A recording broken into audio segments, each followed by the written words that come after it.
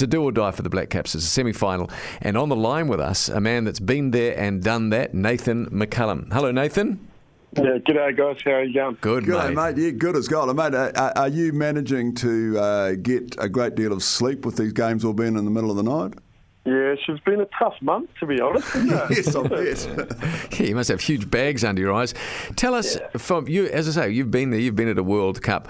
What will the guys be doing, in the lead up to the game tonight, our time? Yeah, look, they'll be just going through their normal routine. Obviously, if you don't want to change too much, just because it's a World Cup semi-final doesn't mean that you need to you change your recipe or do things out of the ordinary. So they'll be taking it pretty easy and warming into things. But I'm sure they'll be very excited about the opportunity tonight, that's for sure. Nathan, in a cricket side where there's so much depends on individual skills and individual abilities, before a big game like this, does a team form to get together, or do people basically go about their preparation almost as 11 individuals? A bit of both, really. Bit of both. You have your own individual sort of routines that you go through, whether that be at training or the day before the game or the night before. And some people like to keep to themselves in their rooms and order room service. Others like to go out for dinner and just to treat it as any normal game. But, it's very much the preparation as a team as well. We'll be sitting around and discussing how they're going to go about it and mentally prepare. And probably, if I'm honest, in this situation, I'd imagine the conversations that will be happening at the moment is that there's a lot of people, whether it be in the media or all over the world, are writing this New Zealand team off. And the guys will probably be pretty much saying at the moment, we're being written off anyway, so let's just go out and enjoy ourselves and play the cricket we love. I was wondering about that because Sachin Tendulkar, who obviously very accomplished and stuff, but he's really written the Blackcaps off. Does that inspire you as an athlete, or does it actually put you under the pumpkin? Man, I don't prove this guy right and go out for a duck.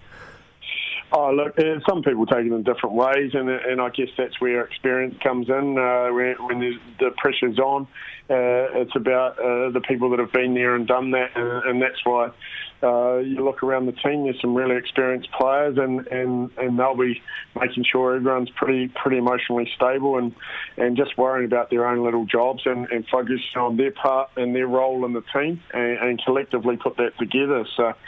Look, I think it's a good place for the New Zealand team to be in as underdogs. We've historically been underdogs for many years, and it's only in recent times in one-day cricket that we've been charted as favourites at different competitions or whatever it may be. So we're very much used to that, and it'll be an exciting game tonight, that's for sure. Nathan, can you help people like myself and Phil that have never played cricket to any significant level, and even to be an athlete of that standing, when you...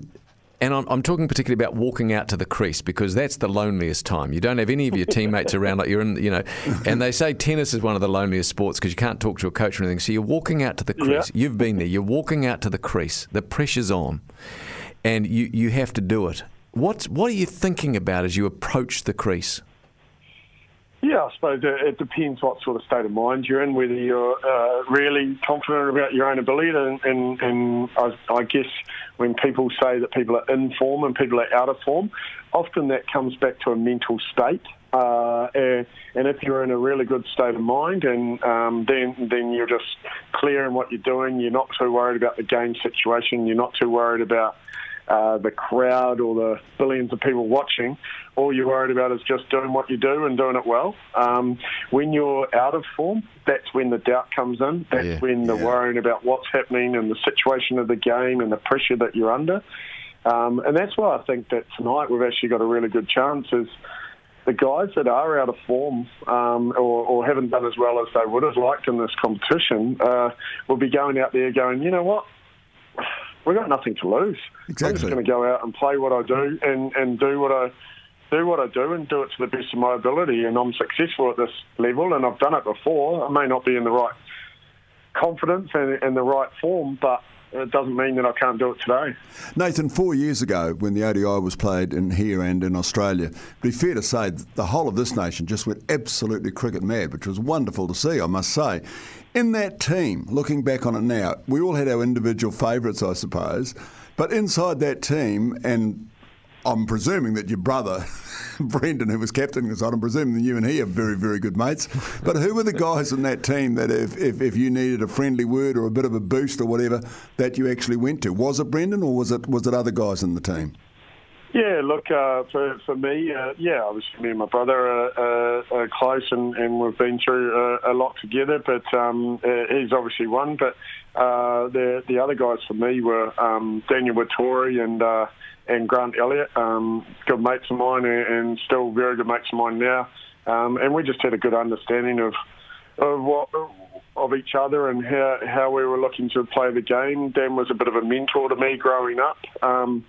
And it was pretty amazing to play a number of years of cricket with him and alongside him, and I learned a heck of a lot off him.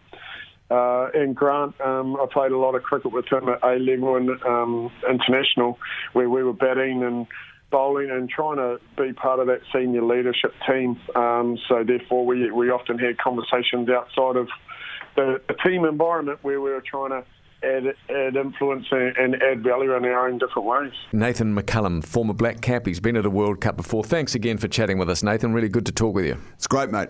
Quick question before we let you go, and thank you so much for your time. Now, I've never even met the man, so I have no real insight whatsoever, but I have an impression. But you will know, is David Warner actually a jerk or not? Look, he's a competitor. Yeah. Read jerk.